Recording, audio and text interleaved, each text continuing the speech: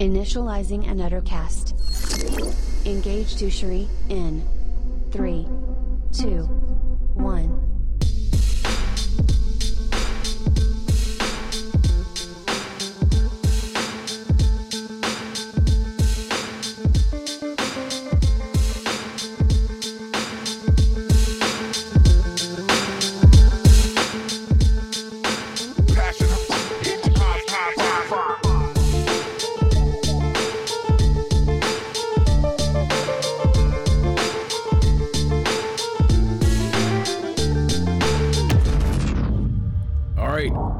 It's episode 172. See, I got it right. Can that intro be any longer? What's your goddamn problem? I got a problem with you.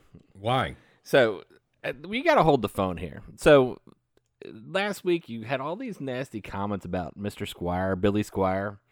And I think I really need to set the record straight here. Because when I went back and listened, you were insinuating he had an Epstein Island and all that kind of stuff. And you're the one that says he has an Epstein Island. You're always bringing up his island. So I had this, I had this idea. Like, Billy Squire was, in the 80s, no one was fucking bigger. I mean, he overtook Rick Springfield in the 80s, right? And then just disappeared off the face of the earth. That's fair, okay. I mean, he was up there. He was maybe not the biggest, but he was fucking up there. He was big. He was big. He wasn't MJ, no. But, I mean, he was up there.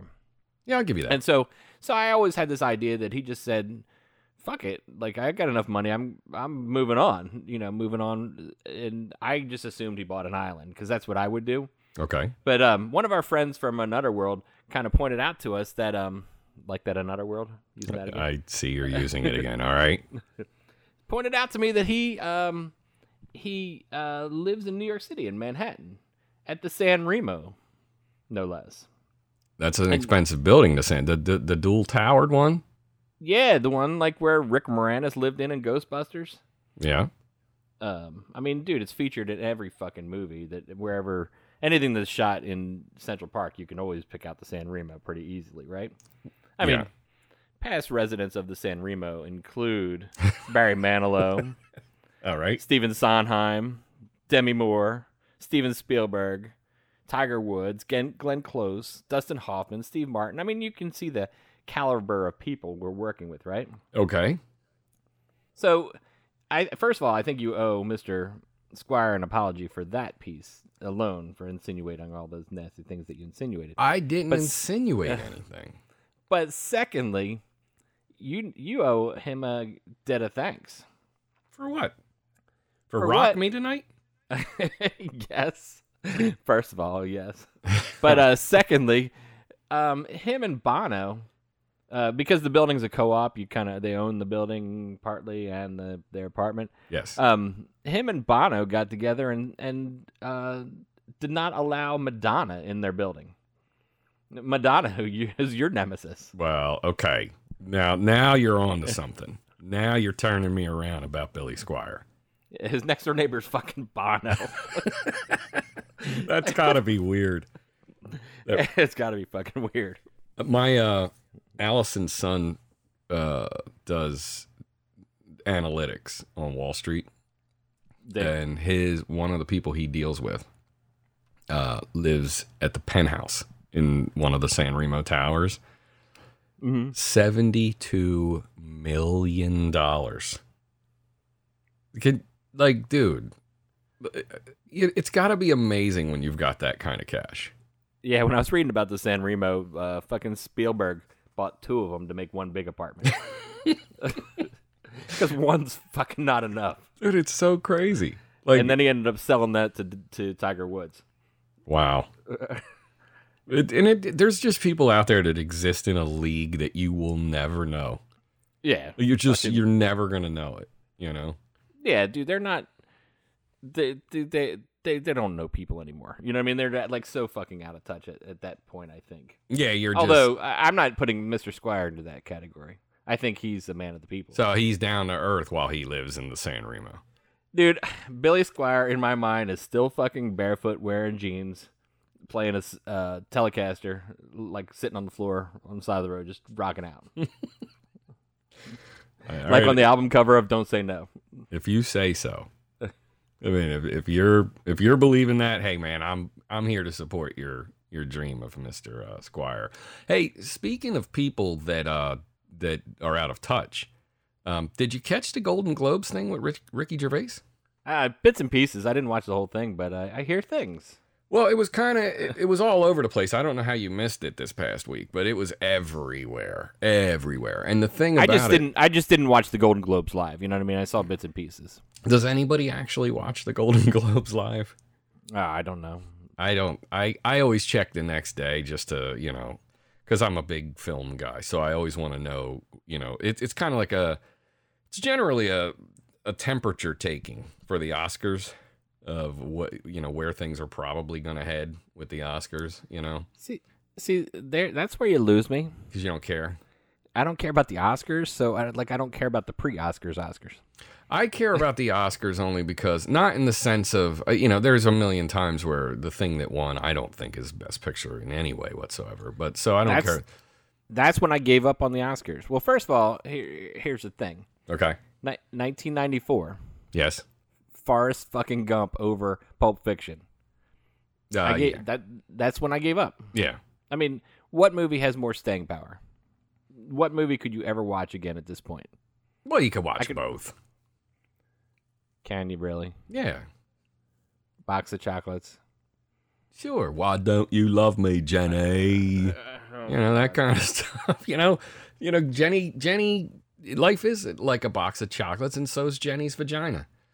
Because when you put it in, you never know what you're going to get. And she ended up with the A-bomb, right?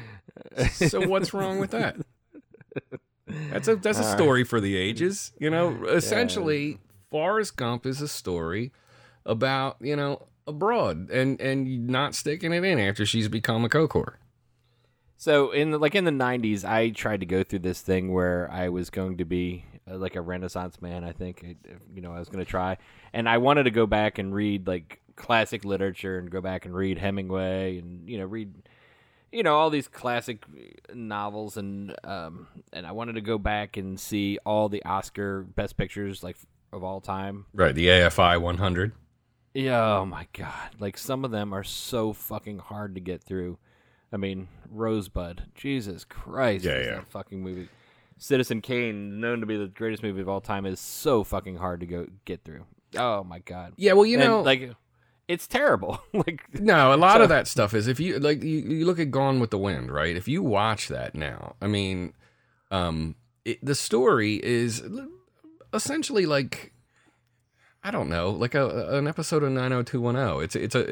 It's a rom-com almost, in a weird way. Right. And there's nothing special about that story. It was the pageantry of the film. It was so different at the time. It's like comedy, you know what I mean? Like, you look at SNL, you see the Coneheads.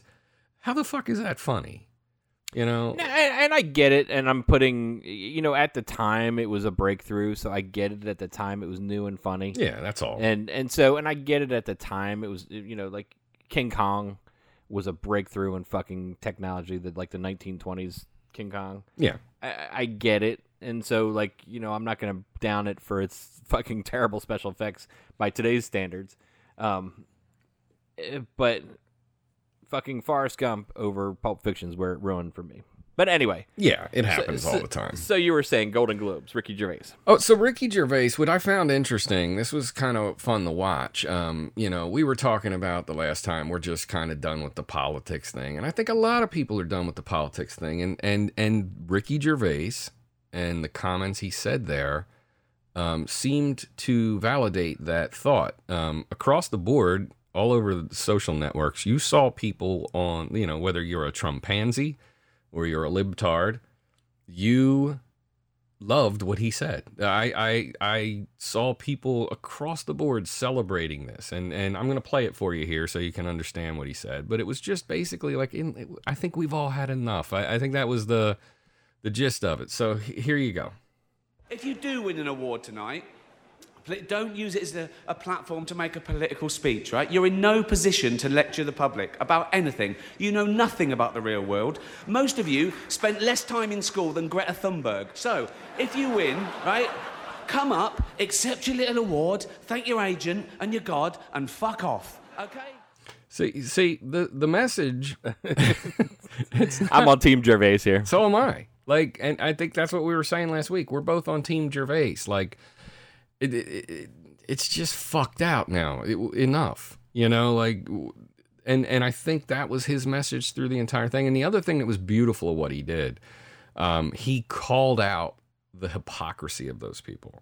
And I don't. This isn't a left or right thing, but.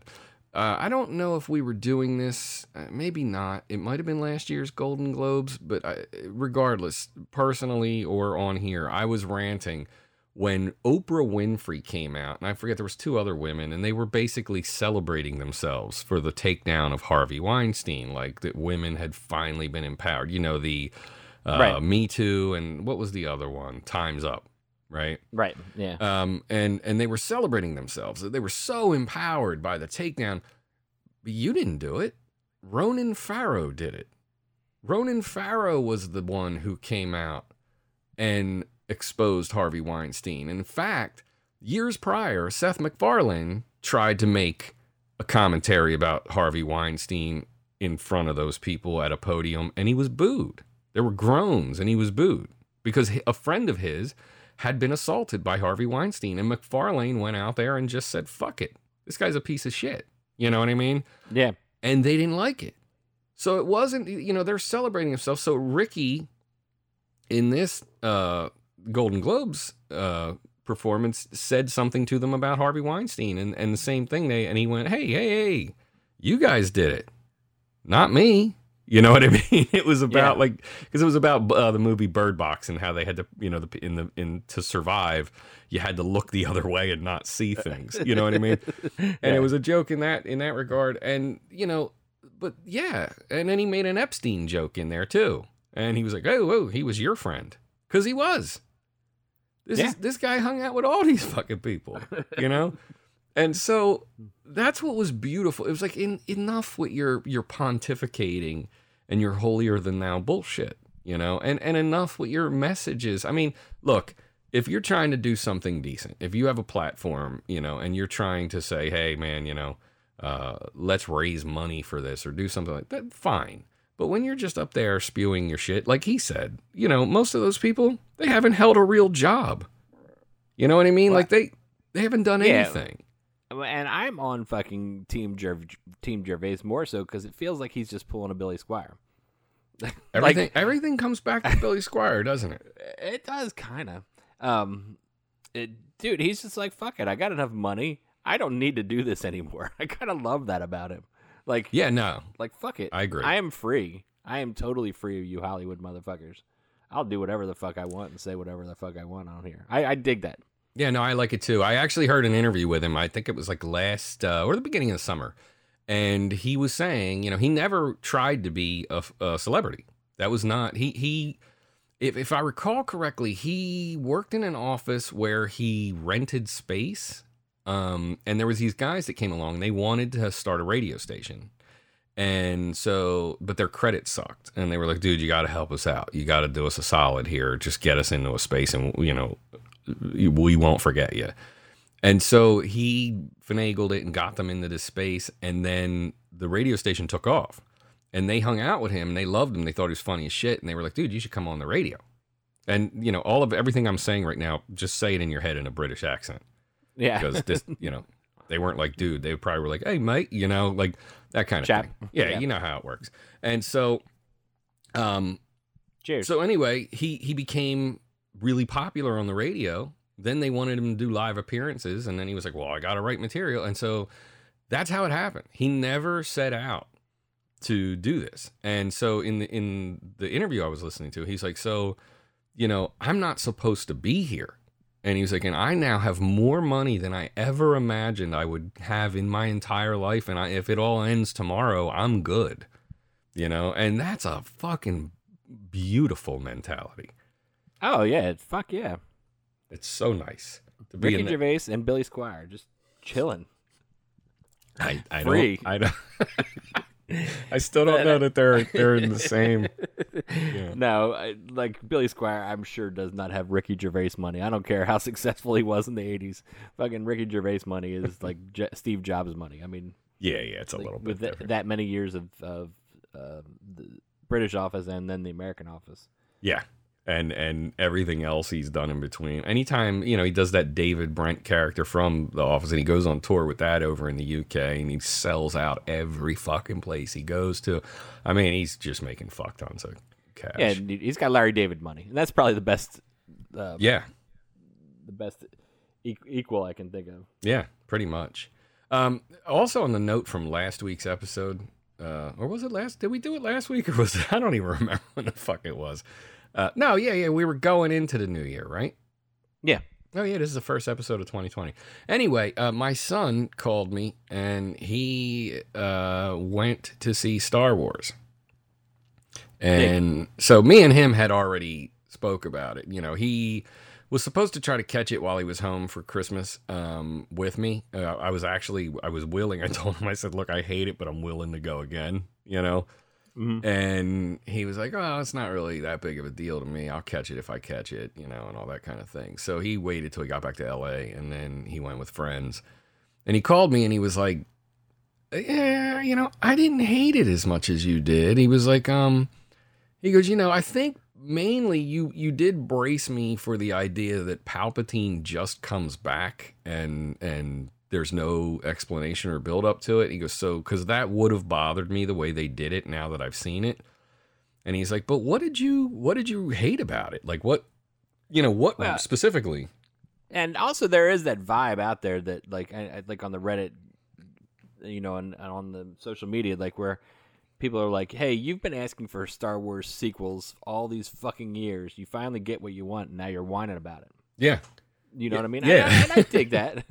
Oh, yeah. I had one person sent a thing saying that I made a big deal that Palpatine, remember when the trailer dropped and I predicted Palpatine would be in the trailer? Right.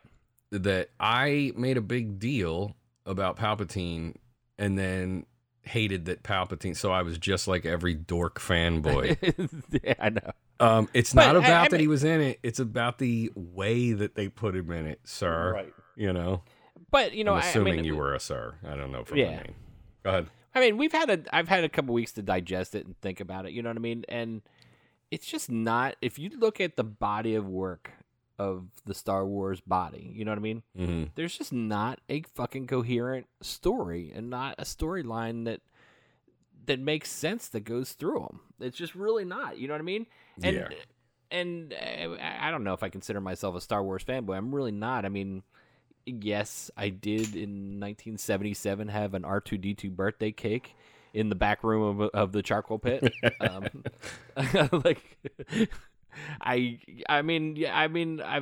grew up with Star Wars and looked forward, like after the first three. Yes, I couldn't wait. There had been rumors for 10 years or 15 years or whatever till the prequels were coming out. Oh yeah. Yeah.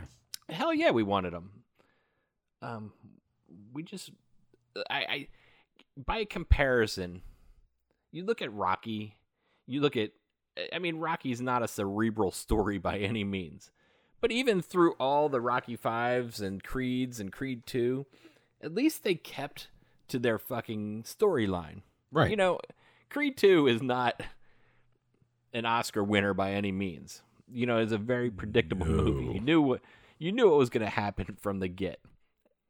And there were some really cheesy things in Creed 2 with Rocky living in a fucking row home in South Philly. You know what I mean? Well, but even that's explained through the course of all of the Rocky films. It explains why he's there and what's happening, Right. Like Rocky just didn't show up.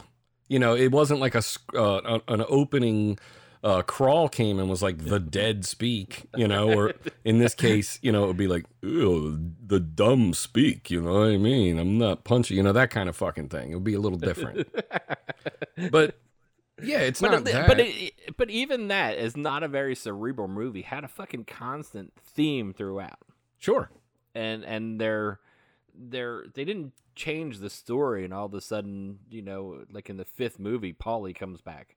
Hey, yo, Paulie, I thought you was dead or something. Hey, how the fuck did he get here? wow, this really blows my mind right now. Yeah, no, they didn't do, and that's what I'm saying. This is how they fucking did it in this thing. They just threw shit at you, and so that was the funny thing. So when I explained, my son was like, "Well, what specifically bothered you?" And I told him, and we didn't do an hour on it like we sadly did on the last episode, but I did tell him, and he was like, "Oh yeah, now that you're putting it like that," because I was like, "Dude, you got I said, you always see those things like Kevin Smith. You'll see him go, I was there in the theater in 1977. And I'm like, well, yeah, I was there in the theater in 1977. And I carried this with me. And, in that way, right, you think about it, us middle-aged white men, and I'm not discriminating against you brothers out there. I'm sure a lot of you like Star Wars too, as they said in Chasing Amy. Darth Vader was the blackest brother in the universe. You know what I mean? And then you turned him into a cracker-ass farm boy. But the thing about it was, we carried this with us, right? So in that way, isn't Star Wars for middle-aged white men like that girl from high school that you never forgot about and always wondered what she was up to? Yeah, dude. You know what I mean? Like all these years, you were like, man, if I could just get one more shot. Yeah. One more chance with her.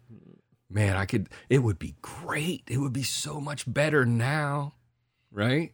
Yeah. And then you meet her at the high school reunion or something. And boy, was she not what you built her up to fucking be. Isn't that really... Dude, that's a fucking perfect analogy. You start talking to her, and nothing she's saying makes any fucking sense. And what? Yeah. I don't remember that. Yeah, and you realize that, like, she's like, I used to be able to do splits and shit back in high school and when I was a cheerleader. Did you? I don't remember that. Yeah, like all you had that. You had that power. I don't remember you having that power. Oh yeah. I used to be a genius. I was on Dancing on Air. I don't remember you on there. Oh yeah. I was like one of the top dancers on there. That kind of thing is what's happening. We're all just waking up to the reality that she was never what you thought she was. And even now, the stuff that you're learning about her now makes you look back on her then and think it wasn't even such a great memory after all. That is funny, man. I'm married 25 fucking years, over 25 years now, and like there are a couple girls that I probably still would pine for if I sat down and thought back. They missed opportunities from high school. Let's say it that way. But yeah, I imagine if I ever speak to him now, I'd be like, dude, really? I've carried this fucking, I wouldn't say carried a torch, but I've carried this candle all these years for you? Really? Yeah. This candle was flickering, but I made sure the flame didn't go out. I didn't, I let it sit there. Yeah, no, and that really is the case. It's on a side note, but it related to what we're talking about. I've talked to so many guys and women. I don't want to limit this, I'm not trying to be, biased here to gender or sex or whatever, but I've talked to both where they remembered this person and they were like, oh my God. And Facebook mostly did it. Like Facebook, because we don't really have reunions that way anymore. Like we do, but not in the same, they don't mean the same thing. You've already seen the people now and stuff. But so many that I spoke to and they were like, man, I sat for years wondering what became of her or him. And I just, I was just like, if I could just get one more shot. And then they hung out with them and were like, what the fuck was I thinking, Because you're remembering it from a childish, and I don't even care if it's high school. It's a childish mentality. You're not fully developed yet. You know what I mean? Mentally. Yeah. And so you're remembering these people. And at the time you had the thought that, we could have two cats in the yard. Life used to be so hard, but now it's easy because of you. That kind of Is that how it works? It's all song lyrics? Yeah, well, it was for me. Yeah. Okay. But But yeah, I mean, that really was the way it was for a lot. And Star Wars really, I think, middle-aged white men, we'd like to speak to you directly right now. Yes. It's time to let it go. Yeah. She wasn't who you thought she was all this time. You can move on now and take a look at the things around you that are great, and just, we can still feel the thoughts that we had back then. We can think about it and go, oh yeah, man, she was so hot when she wore that one mini skirt that time, and we were at the homecoming dance, and you can still think those things. And you reached down and felt her butt in the middle of that climax song. Yeah. Maybe. I know this much. You got a little piece of crack in your. Oh yes. Yeah, your little Spandau Ballet was playing. You're in the back seat. Oh, was that? Yeah, Spandau Ballet. My bad. You're in the back seat of your IROC Z. And maybe you got your hand up her skirt and felt the Ewok.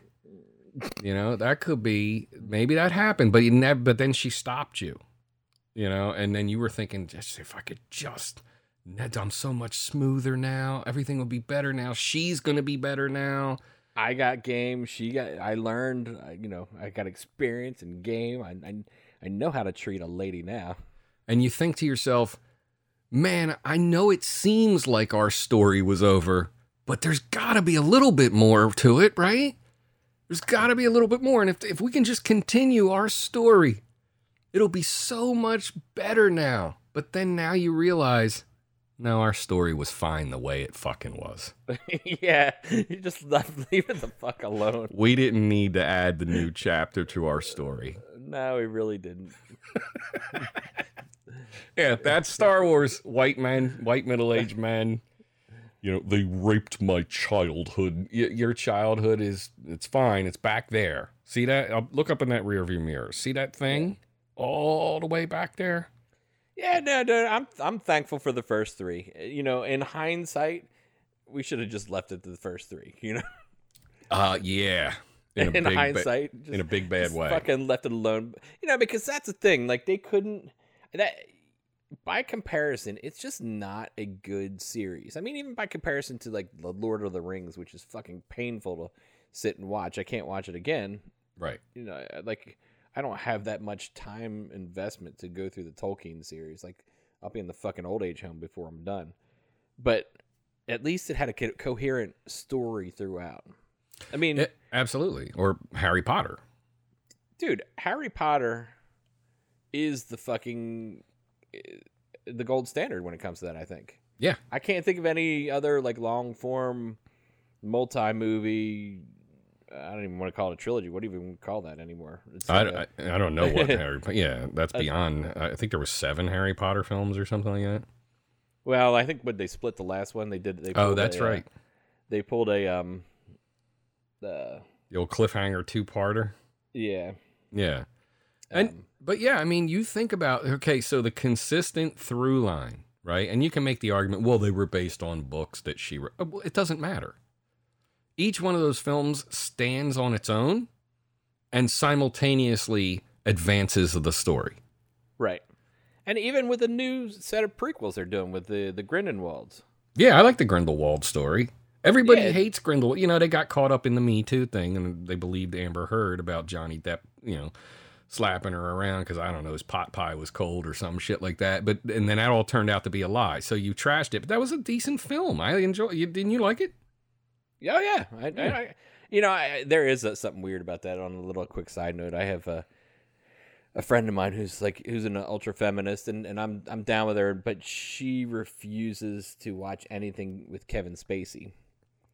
And I'm like, God, 7 is such a fucking good movie. Yeah, Usual Suspects. Usual Suspects is such a fucking good movie.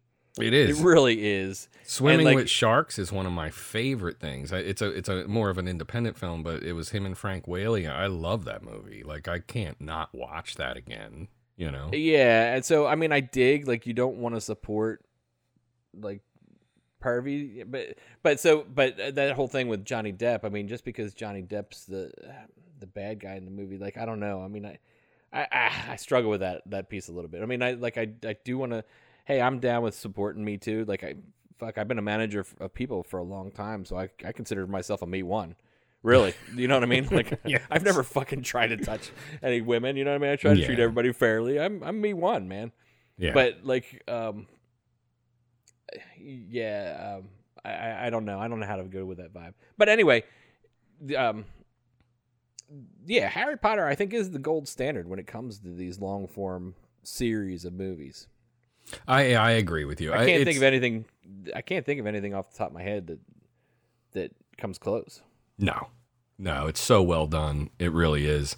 And it, it's time, it's so much bullshit with this Star Wars thing. I've seen people, they cling on to, well, it's a kid's story. You're putting too much thought. Well, tell that to Marvel and Pixar, they create brilliant fucking, you know how many adults I know that cried at the beginning of Up from fucking Pixar? Yeah. I know dudes that will openly admit they bought. I mean, that's writing. That's fucking delivery of story, So I'm sorry your cop-out doesn't work. The Star Wars franchise died here. It's not good. No, it's not. It's just, let's say it out loud. It's not good.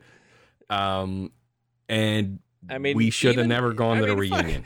Fucking even like another non-cerebral movie, even like the Transformers series with fucking Michael Bay has a more consistent story. And it has two racist fucking robots in there. It says two, It has two racist robots doing fucking Bugs Bunny with Run DMC shoes rapping. Oh, by the way, man, speaking of this, so Christian Harloff, the Collider crew, these are all the cats that I dig, podcasting. I must play you this. Christian Harloff started his own network. He left Collider and started it's called the Schmoes Entertainment Network. Okay? Big. So it's not as much movies now. Well, it's movie based, but it's not as much movies as it used to be when he did his other stuff on Collider. But so the other morning, he has on, I think his name's Josh Robert Thompson, and they're doing a bit that Morgan Freeman was originally cast as Jar Jar Binks. All right. And dude, this is a spot on Morgan Freeman. And then they get into afterwards about how, they used to say Jar Jar, the Gungans, the way they spoke, Misa, right. That kind of stuff was racist. All right, just take this in. This is going to blow your mind. We have footage here of the Phantom Menace that wasn't used. Morgan Freeman was actually originally cast as Jar Jar Binks. Oh, really? Yeah, that. We actually have some of the audio. Ben, can you play that? Yeah. Go. My day started pretty okay day with brisky morning munching.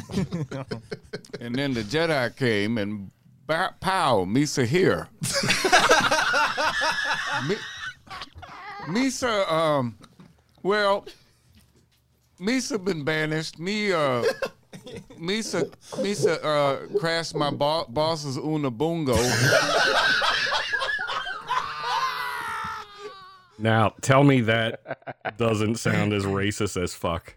That is fucking brilliant bit. Them guys, like, what's the podcast name again? The Schmoes Entertainment Network. Christian Harloff from Collider. Dude, they don't need us promoting. Either way, I want to give them credit, but that's fucking brilliant. Dude, it's so good. It's so fucking good, and I don't want to play the whole thing, but it goes on a little longer. So just go to YouTube, hit Jar Jar Binks Morgan Freeman, and it's the first result you're going to get. But dude, how spot on is that Morgan Freeman? That's fucking good.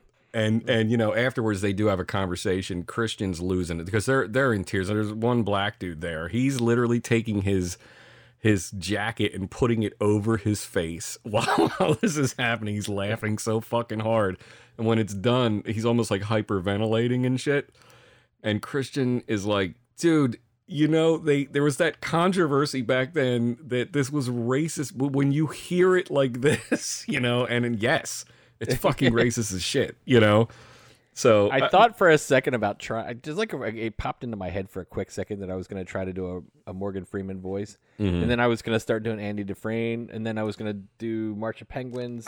And then I was like, you know what? Fuck it. I can't do it. That happened just now. I just wanted to let you know that.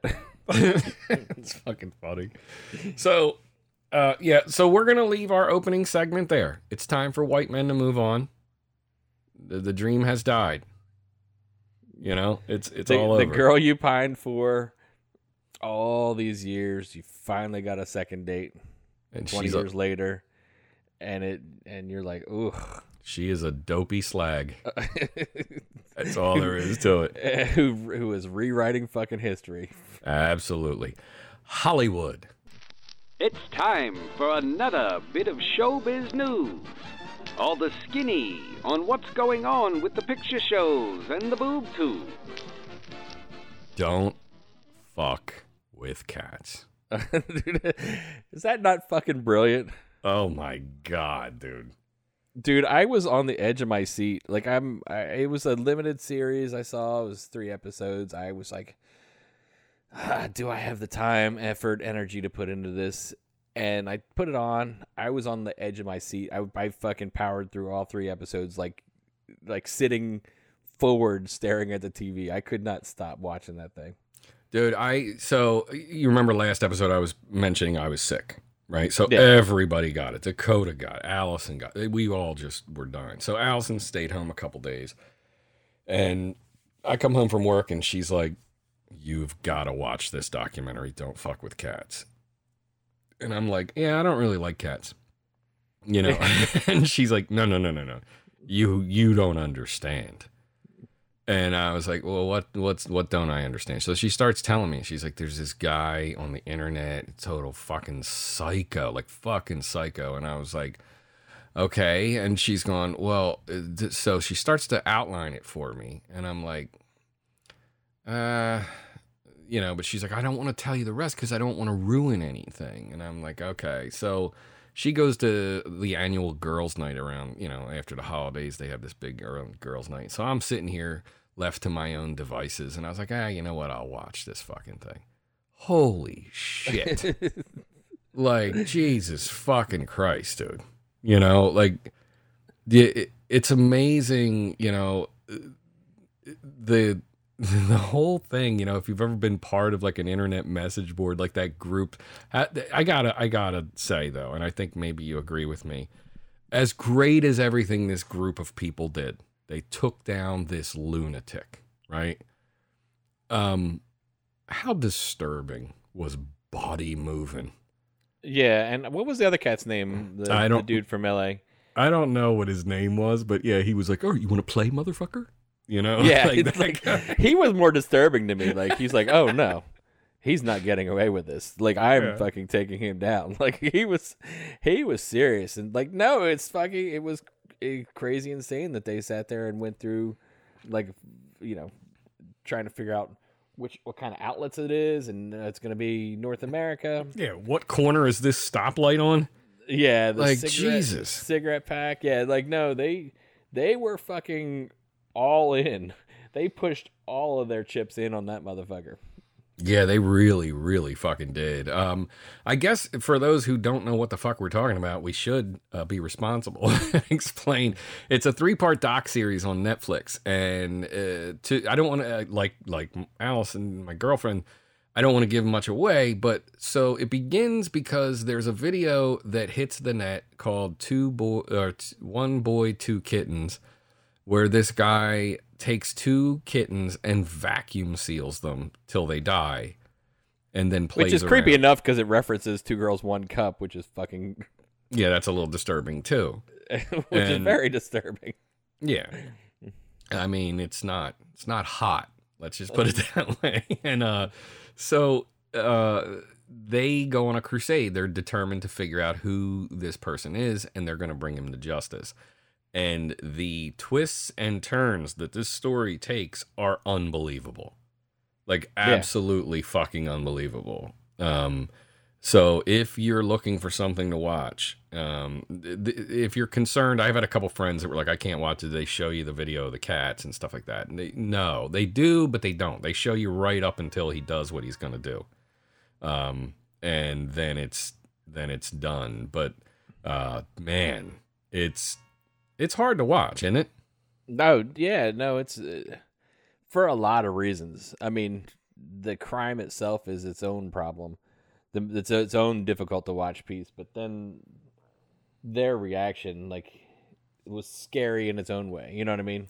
Yeah, it really was. I had one friend, we were talking about it on Facebook, and she said she does kind of hold them responsible for accelerating his behavior, but I don't know that I necessarily agree with that. You know what I mean? There's just people that they create their own behavior, so it's kind of like he was so fucking mentally ill from Jump Street that it didn't matter what they did. That they went looking for his identity, and he becomes aware of it at a certain point that they're and even Body Moving said it in the like towards the end of the movie. Like, did we? She asked the question: did we have any culpability in this? Did we? It is a. Circumstances are what it is. Environment is what it is. Things happen. And. Was it a contributing factor? I don't know, maybe, but I highly doubt. It may have had some sort of contributing factor, but it certainly wasn't root cause. No, like it might. The only thing it may have done is accelerate the inevitable outcome. Yeah, he wanted to show off for them. He needed the attention.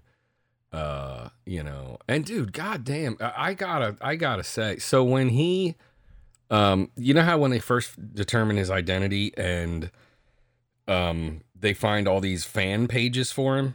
Right. And there's posts from all these people, and then you find out he was every one of these fucking people. God damn, that was amazing. Like, you sit there going, dude, how much time? Like, you had a career in marketing, dude. Yeah, they were all in for Rule Zero. Rule 0, you don't fuck with cats. You don't fuck with cats. So yeah, check that out, man. We both were it's just appalling across the board. It's appalling what this guy did, obviously, and it was just kind of very unsettling, I gotta say. This group of people, man, they were very, very, very busy in a weird way. And when she said, it was so weird, her lack of self-awareness when she said Body Moving allowed her to be whoever she wanted. Right. But then later when she's talking about him and what he was doing, she was saying, yeah, these were sock puppet accounts. People create them so that they can just act any way they want. And it's like, yeah, like Body Moving. Right. Yeah. Like exactly like you know, like, so that was what was kind of interesting, but give it a look, By the way, we were just talking about Harry Potter, man. They're opening a Harry Potter store in New York City that is going to be the biggest Harry Potter store in the world. 20,000 square feet and will contain the most exclusive Harry Potter merchandise. And apparently it's going to be... how many wands does a one person need? Ask Liberace. Fuck yeah. Self high five, bro. So, Jesus. What do you mean? Nothing. So, I'm trying to think of like what Harry Potter merchandise would I want? I mean, you got the scarves of the different colors. I dig. Mm-hmm. Like, what else would I buy that's Harry Potter merchandise? I got no idea. We hang out with a couple. I've mentioned Hafer before. His woman, she fucking loves Harry Potter. Loves it. So is there enough quality? I'm not talking about the little junky trinkets. She likes the real deal shit. Is there enough Harry Potter merchandise in the world? Nope. We actually just got her. It was her birthday. We got her this fucking. You know how like that? What's that sweater like the dude wears? The Lebowski. You know what I'm talking about? Yeah. With the little belt that ties and all that kind of stuff. You know what I mean? Mm-hmm. We got her a Harry Potter one like that with all sorts of like it's stitched to where all the Horcruxes and shit are all over it, like rows of the Horcruxes. And she wear Horcruxes. Aren't they Horcruxes? Horcrux. Are they Horcrux? Yeah. You know, a Horcrux is attached to a Horcrux. Get it? Yeah. You don't get it? Come on. All right, go. The hole in the Hor. Never mind. Anyway, look. So she wears this like she loves it when she's just laying around drinking tea and shit. She puts it on, you know. We get them all kinds of shit like that, but we get them the quality. You know, I don't buy no fucking baubles. You know what I'm saying? I keep it real. I don't know. I think you always got to pretend like you bling or something like that.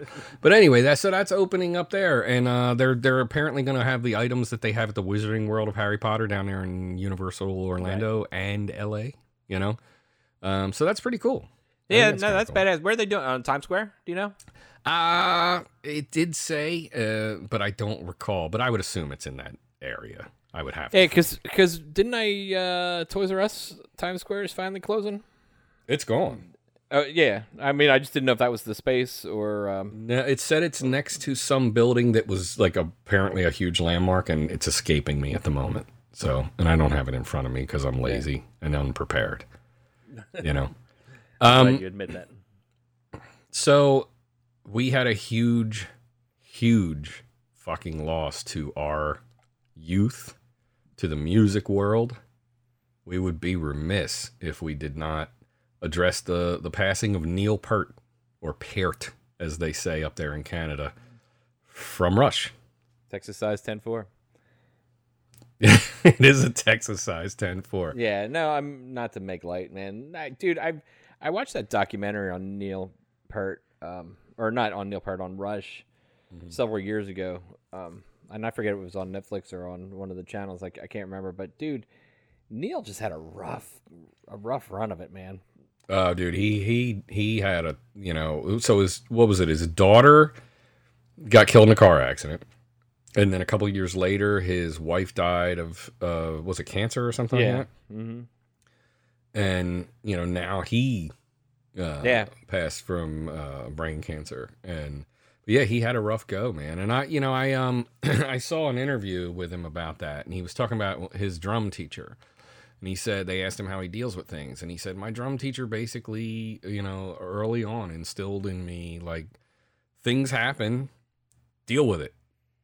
Yeah. And he was like, and that's pretty much been my life philosophy. He's like, you're gonna, during this time, this journey, you're gonna encounter bad things. Bad things are going to happen around you, and you can either be broken by them or you move on. He's like, what choice do you have? And he's like, so my choice is I just forge ahead, you know?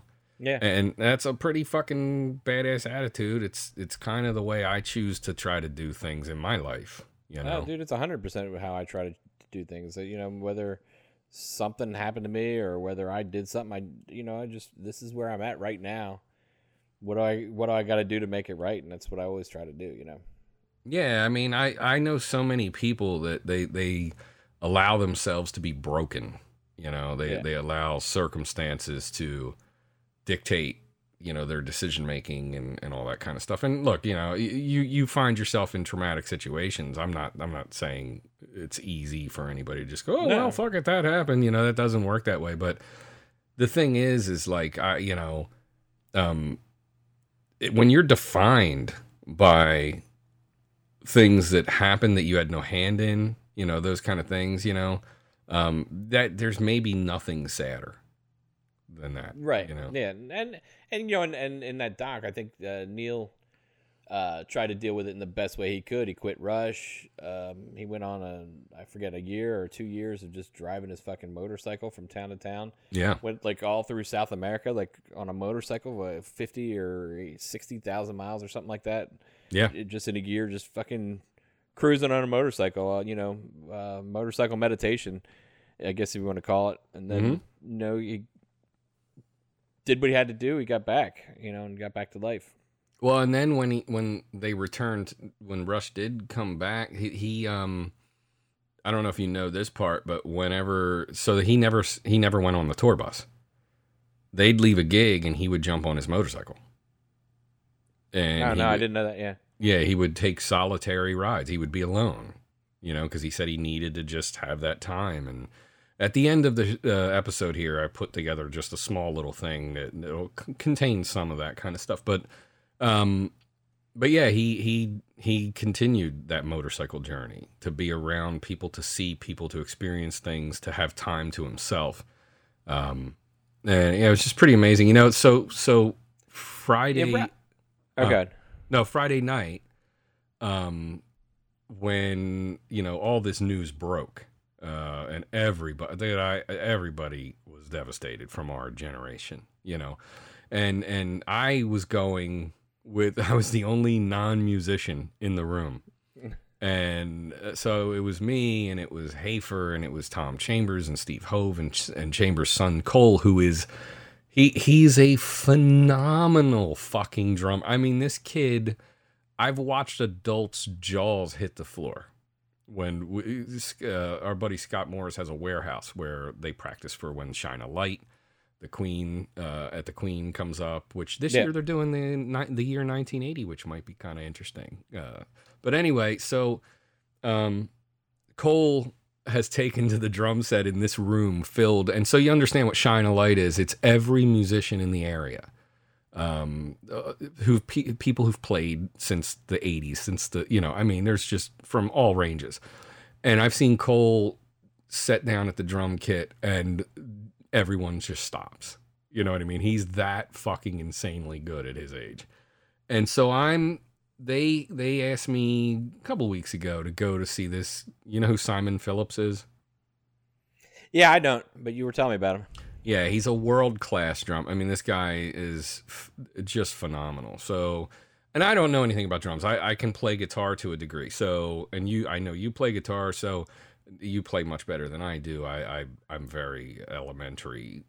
But because when you do play, you do understand the workings. You understand, wow, that was just amazing what that fucking guy just did. Right. But I don't have that with drums. I don't know. I know when somebody's fast, and I know things like that, but I don't understand the timing signatures and shit like that.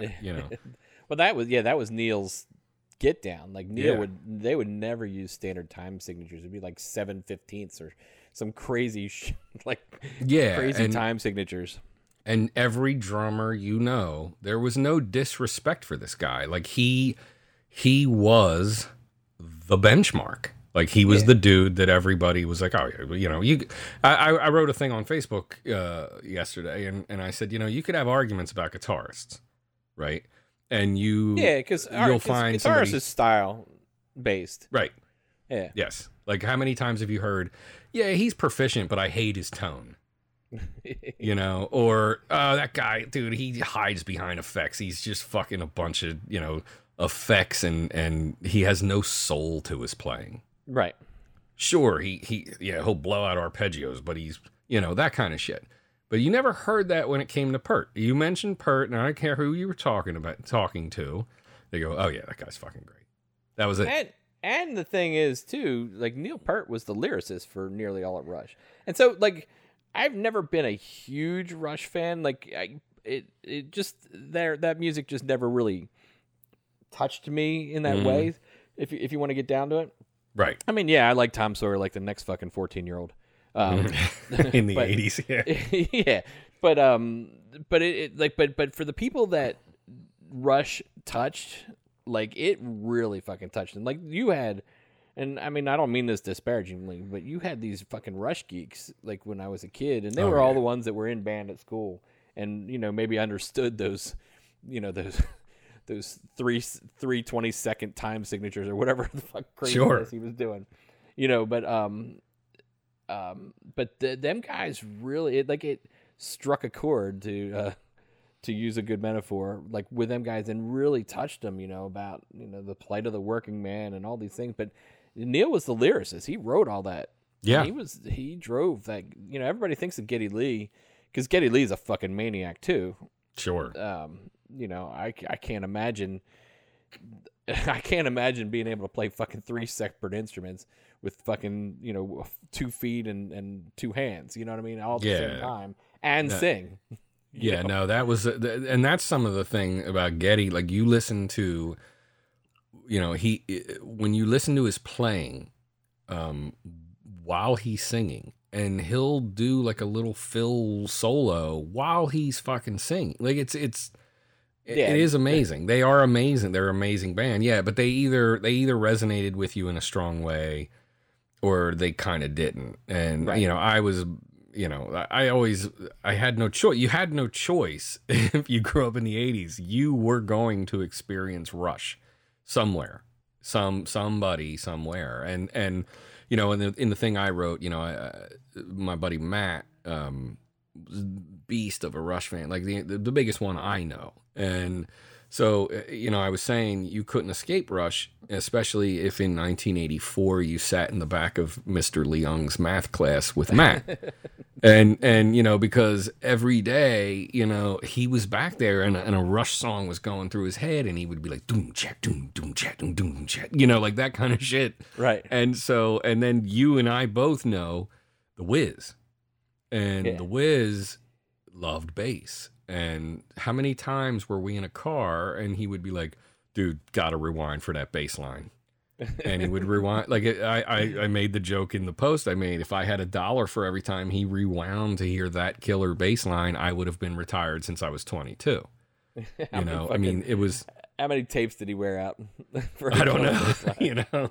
So, and that's, you know, that's how I ended. You know, we all know that guy, the Goldbergs, the show The Goldbergs, has a character on there that every time you see him, he has a Rush shirt on. It could be Grace Under Pressure. It could, you know, and whatever it is, moving pictures, it's 2112.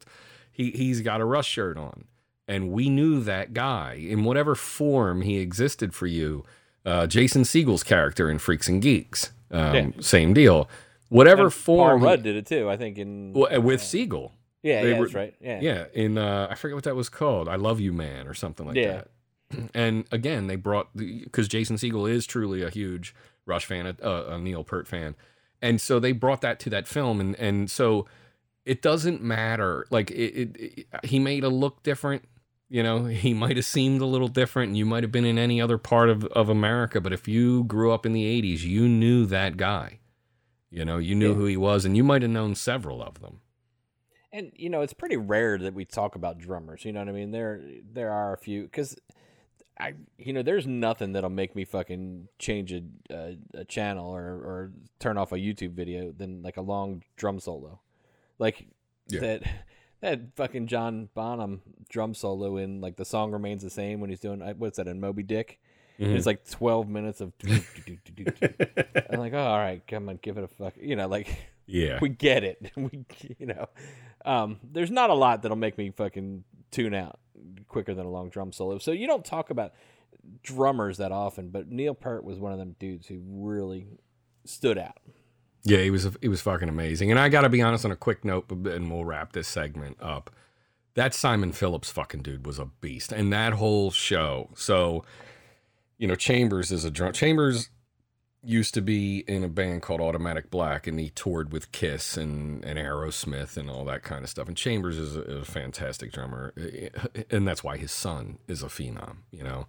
And Hafer is maybe the greatest guitarist I've ever personally known, and Hove is a great guitarist. And so I'm sitting there odd man out, you know. But the thing about it was, this band, it was kind of a jazz kind of thing, and the guitarist was 27 and was blowing through shit that I'm just sitting there going, holy fuck, you know what I mean? And the bass players murdering, the keyboard players murdering. There was a dude on sax, and he was playing sax like he was playing a guitar solo. Like it was, and you realize like this, you're watching oral math happening.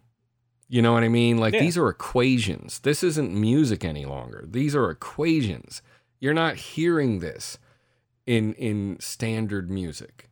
You know, this is coming together as a formula.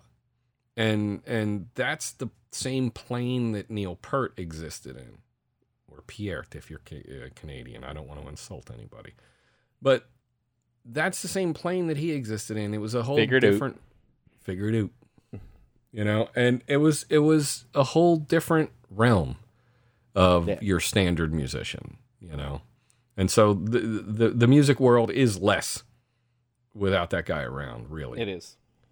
So we're gonna move on. We're going to do it's a new segment because I got to talk about this. It is the 80s Rewind. Let's rewind to another totally awesome look at the 80s. So I was watching, you remember Chopping Mall? You talked to me about it this week. I don't remember the movie, to be honest with you. So, you know how in the 80s when we first started having like tech, like digital tech, we got overexcited, like in Weird Science when they thought they could make a lady with a Commodore 64. Yeah, the fuck it was. Yeah, we had just seen, War Games. I think was right before that, or right around that same time. Yeah, and it was the first time Commodore 64 started to be able to do voices, and yeah, that kind of thing. And you were like, oh, now that it can talk, it can do anything. You know what I mean? Like, and so that's kind of we started to pull some of that Star Trek technology that we've seen all these years, because now that we recognize that that's better than Star Wars, but we started to pull all that Star Trek technology that we thought of in our minds, like cell phones and all that stuff. We started thinking, man, this shit is probably really possible. Yeah, it could definitely happen any minute now. Yeah. So the Chopping Mall is set in the Galleria out there, the Sherman Oaks Galleria, where they filmed Fast Times. Right. And so the story is they get this new security system of 3 like little mobile tank-like robots that have become affectionately known in the years prior as the Killbots. Right. And so I'm watching this movie, and I love that kind of 80s cheese, Yeah, sure. Not just I don't think it's just because I grew up then. It's just so fucking funny, and everything. So essentially, it's the story of teenagers who work at the mall who decide they're going to have an after-hours party at the mall, and they work in a furniture store, which allows them to have beds. And you see where I'm going now, right? Yeah. Because it's 80s, it's teenagers. It's got to be fucking. You know what I mean? She's got to be somebody's baby. Yeah, there's got to be titties coming out. You know what I mean? Like this guy, it's just got to happen. I mean, she must be somebody's baby. Yeah, she's gonna be somebody's only light. Gonna shine tonight. And so, but the Killbots, well, hey man, you're violating the fucking rules of the mall. You know what I mean? Right. And so, but I just, I haven't seen Chopping Mall in a really long time, and it stars Kelly Maroney, and you know her from Fast Times and Night of the Comet. She's the blonde chick. She's a cheerleader in Fast Times. Yep. In Night of the Comet, and she strangely is a cheerleader again, and she, her and her sister exist in a post-apocalyptic Los Angeles, and so she stars in this film. And, this sent me down a deep dive. I'm like, whatever happened to Kelly? And, I do all that. And I go to the wiki. And, dude, if this isn't the most Me Too fucking thing you've ever heard, let me read you. The writer of the film is a guy named Jim Wynorski, right? And he's quoted. I mean, this is fucking fantastic. Writer Jim Wynorski says, Kelly Maroney was cast because, and I quote, I had seen Kelly in a couple of things and I wanted to date her. So I figured one way to make that happen was to put her in a movie. He's Weinsteining all over the fucking place, like right out loud. Yeah. And then if you watch Chopping Mall, if you have Amazon Prime, if you're wondering what I'm talking about, if you have Amazon Prime, it's on there. Get on this shit. Watch it tonight. If you watch Chopping Mall, Kelly has a profound camel toe. She's wearing tan like jeans. I guess they're denim. I don't know. They're tan pants. And a hell of a camel toe the entire film. I wonder whose idea that might have been. Casting director, maybe? Jesus. It's so fucking weird. How do you just put that out on Front Street? Because they're entitled fucking Hollywood. The people that Ricky Gervais was calling out. Yeah, you know, I seen her in Fast Times there. I really wanted to put a fuck into her. And so I figured, you know, I'll throw her in the chopping mall there. She's going to film it in the same mall and everything. She'll be right at home. You know, this dick don't suck itself. Wait, that's Palpatine's line, isn't it? That is. This dick. Yeah. This dick.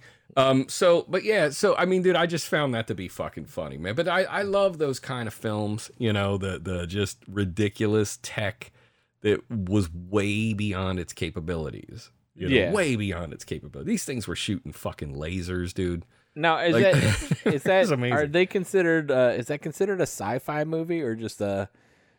That's a good question. What would Sci-fi you- horror. Sci-fi horror. Sci-fi horror? Yeah, it's got to be because it you know, it is sci-fi. Like we never had that tech, but it was set in the current day. Yeah. So I guess it's sci horror. I don't know, but yeah, they just started murdering the shit out of everybody, and they were grotesque murders too. Like the one they shot the chick and her head just literally explodes. It was actually a good special effects shot for the time. But the one thing I was a little bit disappointed, I was like, man, you know, I'm pretty excited to, like, you're going to spend a whole film inside of an 80s mall, but they had fake storefronts. I wanted to see some real shit, you know. There was a few, but not a lot. Yeah. But yeah, I always like that. And speaking of that whole thing, Vans is about to release limited edition Fast Times Vans. Oh, nice. So it's the checkered, you know, the checkered slip-on that we are all very familiar with, but then around the bottom heel, it just says in the actual logo Fast Times all around it, which I think is pretty cool because we're coming up on the big anniversary. I think it's 40 years, which that hurts, doesn't it? Yeah, a little bit. A little bit because I don't think I was. I mean, it was rated R. I don't think I was allowed to see that in theaters at the time. No, I didn't see it till VHS. Yeah. And then it was like one of my favorite things of all fucking time. It was. It never went away. You know, but Jeff Spicoli, mm-hmm. I kind of wondered about this. It's kind of an ethnic name for that character. I mean, he really doesn't look like a Spicoli. No, he doesn't. I'm not trying to, you know, be stereotypical, but man, he looks like an all-American. He looks like he's a Nelson or a Wilson. Like, he needs an all-American name. How did they? I'm kind of curious how they came up with the name Spicoli for that character. Yeah, I don't know. It is kind of strange. Well, it was based on Cameron Crowe's book, which I think the names. No. Did he use the real names? But I forget how that went. But I guess Spicoli was similar to whatever the name was. I actually have a copy of the book, which is not in print anymore. And it's very, very different. So, like, Damone was supposed to be a transplant from Philadelphia. Did you know that? No, I didn't. Yeah, you learn a lot in the book. Well, Damone's voice, he does sound like he sounds like a transplant from Philadelphia. I mean, it worked. I mean, they did it. Hell yeah. It was, was he Phil? He was more of a New York, I think, you know. Well, yeah, I mean, let's call it Jersey. Let's call it Northern Jersey. That's the idea, right? You know, the funniest thing. So when we had Damone on here years ago, dude, I will never forget. This was the craziest moment of my life because, like I said, that's a huge. You know, when we started this podcast, we had no goals of being anything, and back then, you know, we told you before, 4 years off, but we were topping charts at Stitcher. We were right up there, like with celebrities. You know, we had Sharknado's director on, Anthony Ferrante. We talked to the dude from Raw. However you say it. Sahaj Takotan. We had Anthony Ferrante on before anybody. The night that he came on here first and went on Adam Carolla the next morning. Like we were crushing it at that point, you know. My favorite though still is we had Shirley Phelps Roper on. That was Shirley- that was the fucking greatest because I remember talking to Shirley Phelps Roper and asking her like, "Hey, like, what do you eat when you're on the road?" And she's like, "I love Subway." I just think that's a fucking great. Oh, dude, she was amazing. She used to email me. Like, we became kind of friendly, and she actually is a. This is gonna sound fucked up to people, but Shirley's actually kind of a nice person in a weird way. Yeah. And but dude, my favorite was when Ron used to be on here. We were interviewing Bruce Moday, the author of Jailing the Johnstons. If you've ever seen At Close Range, he was the only guy to actually have interviewed whatchamacallit, Johnston Senior. So he's played by, and I forget, what do they call them? Whitewood in the film. But so what would have been Walken's character? This guy was the only dude to have ever spoken to him and talked to him. And so we're interviewing him, and Ron, you couldn't do it that night. And Ron was nervous as hell because, Ron was just listening all the time. And so we're wrapping up, and the minute we wrap up, Shirley calls in on Skype. And I was like, oh, dude, we got to take this, Shirley Roper. So now he's really fucking freaking out, He's like, he doesn't know what to do. And Shirley had just been, I think it was at Sundance, and Kevin Smith debuted Red State, which is essentially about the Westboro Baptist Church. Right. And she's ranting, she's pissed, and it was fucking insane. So Ronnie, the one night that he has to go solo with me, without you there as a cushion, he's not only dealing with Bruce Moday, then he's got to go right into Shirley Roper. And it was one of my favorite fucking things because the whole time I'm like, I know he's sweating, I know it's driving him nuts. But anyway, oh, sorry, hit my mic thing. But anyway, Damone. So Bob Romanis gives me his phone number, and so I have to call him. We're going over things ahead of time, and I'm like, holy shit, man! Fast Times has been a part of my life in such a big way. I love that film, and so I call him up, and I hear hello, and I'm like, Bob, and he goes, hey, how you doing? Right, and I'm like, holy shit, fuck! I'm like, I'm talking to Damone right now. And it was just fucking. It was one of the most weird moments of my life, and even Robbie Rist, cousin Oliver. Robbie has been, when Anthony Ferrante, from Sharknado, the director, that thing was exploding, and I'm sitting in Chesapeake Inn down there in Maryland.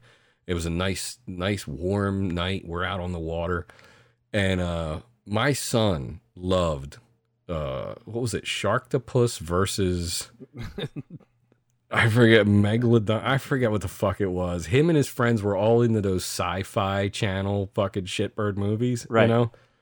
So I'm sitting out there having a beer on the water, and Robbie texts me, and he's like, "Hey man, would you have any interest in talking to my buddy Anthony? He's director of Sharknado." And I'm like, are you fucking kidding? Yes, I have interest in talking to Anthony.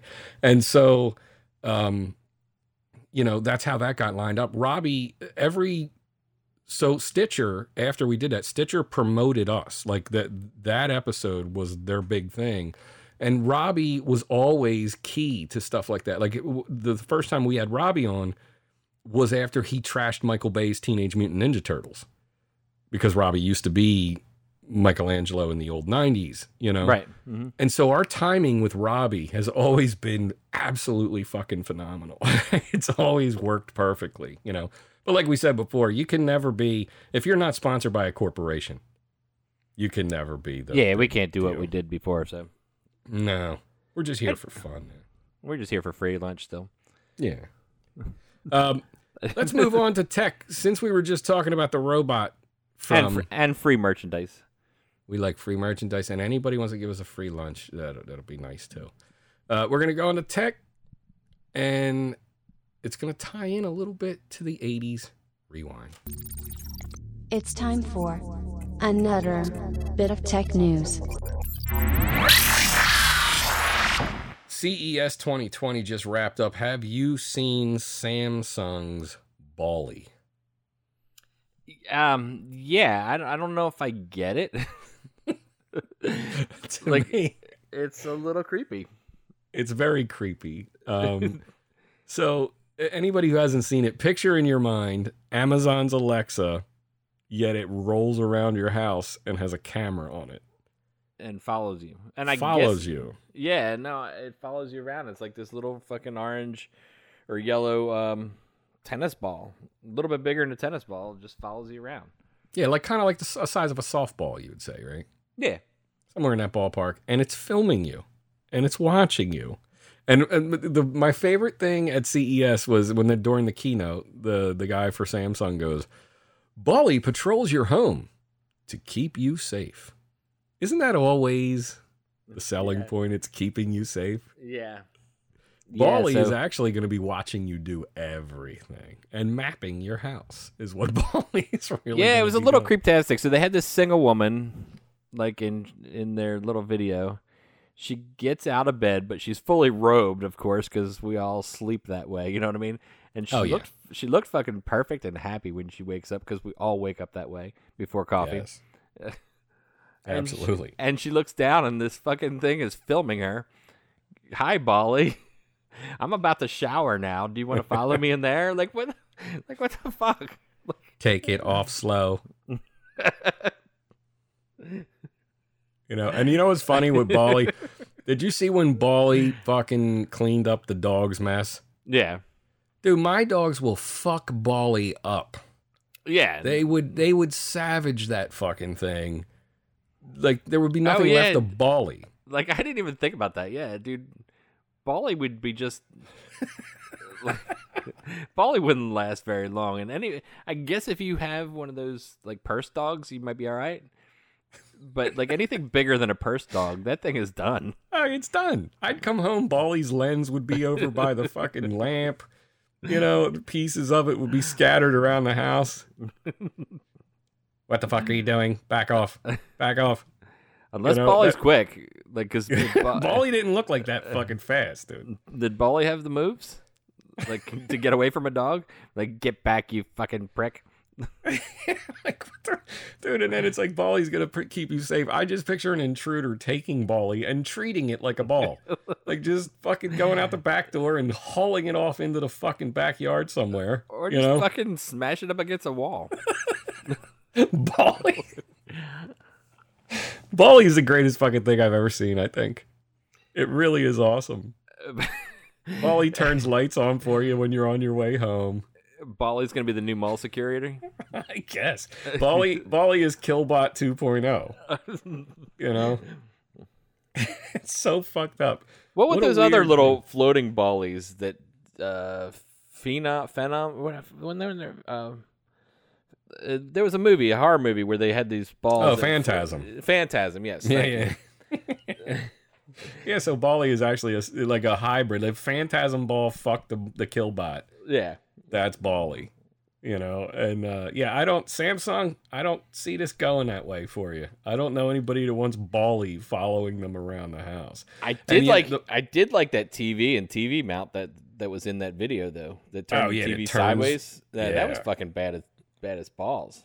Yeah, I like that TV a lot, and I liked her phone. That phone with the forever edges on it all around. Yeah. Did you see that? That was nice too. Samsung, if you come out with that, that's kind of cool. There was some cool tech in the video. Just everything besides Ballie. Yeah, everything besides Ballie was cool. Samsung, Ballie's just a fucking piece of shit. Unless you want to send me one, Samsung. I mean, I'll talk it up. Well, you're big on people sending you shit now. Yeah, huh? If you want to send me one, I'm good. I'll try it out, and maybe we'll review it and think different. Well, what would you like to review now? Because I can see you're fucking edging towards something. What happened? So I received before Christmas, and I know I was supposed to talk about this before Christmas, before the holidays, but I received a Ninja Foodie grill. A Ninja Foodie grill? Like the Ninja blender thing? That same brand, Ninja. Okay. And, sorry, we didn't talk about this before Christmas, but dude, this is the baddest piece of kitchen gadget. So my panini maker went in the closet. Like, I cleared space on the counter. It is the baddest ass piece of kitchen gadgetry that I've owned in a long time. And I fall for some of these things. What are you doing behind my back that you're getting free things and I'm not? I got the Roadcaster, but what are you doing that I'm not aware of? It doesn't matter. Hey, It kind of how come I didn't get one? I can't tell you. I don't know. You need to send me one. The dude, this Foodie Grill is fucking amazing, dude. I cooked some. I had a friend of mine who grew a couple cows and slaughtered one just actually right before Christmas, and so it just got done aging, and I just got some fresh beef. I've petted this cow, and I knew it had a good life. I mean, it was grass fed, free range. I saw the cow alive, and then I fucking ate that bitch. It came out so fucking amazing in the Foodie Grill. Like, I can't even explain. Like, I was like, holy fuck, I haven't had a steak this good in years. What did it do to it? What did it make it good about it? It was evenly cooked. It cooked perfectly in 12 minutes. 12 minutes? 12 minutes on the food. I like the grill the sound inside. of that. Exactly. Well, actually, you want a little rare, you can go 10 or 11. But 12 minutes, it came out perfectly. The outside, you know how you have the little fatty layer on the outside? It crisped that to like a bacon consistency, and it was crispy. Oh, that sounds nice, dude. I seriously, I haven't had a steak that good in fucking years, and I will, as long as this thing holds up, I will never use a gas grill again. I need it. Why don't you? You need to tell them I need one. I would actually like a second one, and I'd fucking stop using my oven. Well, you shouldn't get a second one before I get one. That doesn't sound fair, dude. It is the baddest ass thing. I did some air crisping of I made fries and potatoes, and I did the air crisping of asparagus. I did bacon wrapped asparagus yesterday. Came out perfect in 6 minutes. Man, this all sounds very delicious, actually. Dude, it is. I'm telling you, I need a second one, and I will stop using my oven. I'll stop sauteing. You know, because that's how I normally cook a lot of stuff. I always called myself a wizard with a frying pan because I can saute the shit out of anything. But not now. But not now, dude. I'm air crisping the fuck out of stuff. I like the sound of this thing. You know what? I think I got to get me one. Dude, it really is. I'm not, no joke here. Thank you, Ninja, for putting this out, man. Fucking Tell them the one that you got is broken, and then you need another one. I need one. You know, I haven't tried all the functions. I've really just been messing with the air crisper, and I've been. What are all the functions? It has like dehydrate on it. It has the grill, and I know you can buy some additional inserts, which I don't have, like for different applications. But I really just used the grill last night. Mm-hmm. I made like a dozen pork chops. Mm-hmm. With an apple reduction sauce on it, and I grilled the apples and the pork chops in there. 11 minutes, dude, perfect, nice. Cooked. No dryness, dude. I'm telling you, it's the greatest thing greatest kitchen gadget I've owned. You know what you've just successfully done? You made me realize I need to go get lunch. That's what you've just done here. I need to go find me something to eat. And the other thing that I bought this before Christmas, and I just got to say, man, I've never been a Telecaster player. But like right around Thanksgiving, I bought a Telecaster, a thin line. And, I guess that it's an homage to Billy Squier. Okay. And now that I've had about a month with it, I can't believe I've never owned a Tele before. Like, it is the greatest feeling guitar I've ever fucking had. Like, I'm so in love with this thing. And Fender, I would love to be your brand ambassador. You want them to send you free shit? Yes. I will start going on the Fender, the lessons. I will do, send me another Telecaster. They had a great bamboo one that was it was heavy as fuck, but goddamn, it was a beautiful guitar with a bamboo top. That was one that I really wanted, but I just didn't have the ducats for that. But this thin line is fucking amazing guitar, man. Thank you, Fender. You're thanking them for the gift of that guitar, except it wasn't a gift. Well, this one wasn't a gift. I had to pay for it, but I just hope in the future that they consider me as a brand ambassador, because I will talk Fender up all day long. And I'm going to think about getting rid of I got an Ibanez, I got a Schecter, I got a couple Charvels, got an Epiphone, got a Gibson. I'll get rid of all them motherfuckers for a couple additional tellies. Just saying. You're ready to turn on everybody. I'm ready to turn on everybody for you, Fender. You're my new love. Well, now I'm gonna go grab me some lunch, and I might even go get. Cause they're not gonna send me one, but I might go get me one of these foodie grills today. That sounds fucking delicious, dude. It really is. I can't explain how good fucking steak is, and bacon, dude. I've cooked bacon in there a couple times, dude. You just lay the strips on the air crisper. Air crisp bacon is fucking phenomenal. Like 5-6 minutes, it's perfect. And you take all the pieces out, you put it in your dishwasher. There's no cleanup. There's no. I like the sound of that. There's no spatter on your counter, on your stovetop. Nothing. It's all contained in the foodie grill. All right. Well, it sounds like we did an infomercial here at the end, but I guess that you kind of had to. So anyway, well, we're gonna roll. Because we're going to try to keep it short. We did 2 hours last time, which was ridiculous. So we're going to try to keep it shorter here. Rock on. We're going to punch out, and we're going to leave you with a tribute to Neil Peart, Canadian pricks. And we will see you next time on episode 173. Peace.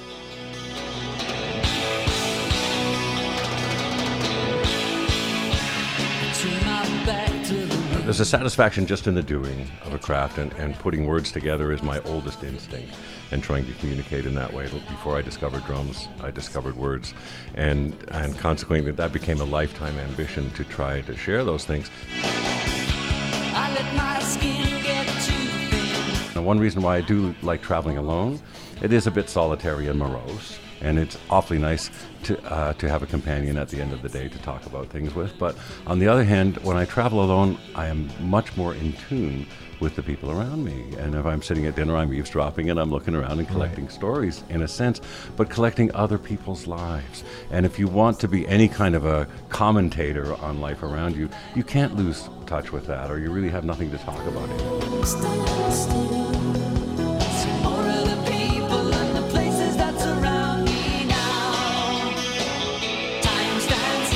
Taking the utmost care.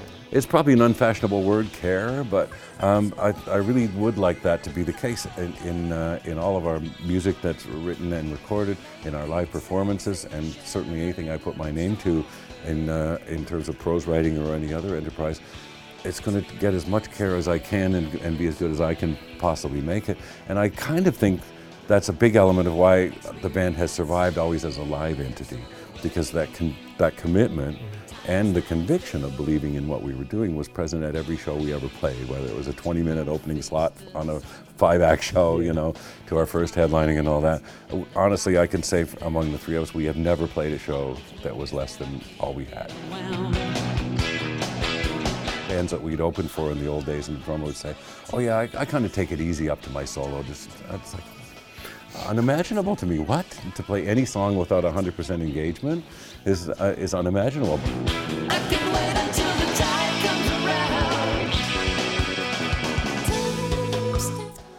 around. Influence, inspiration, I think, is the rewarding thing. And when people come up and say something like that, "You influenced me to play drums," I say, "Apologize to your parents for me."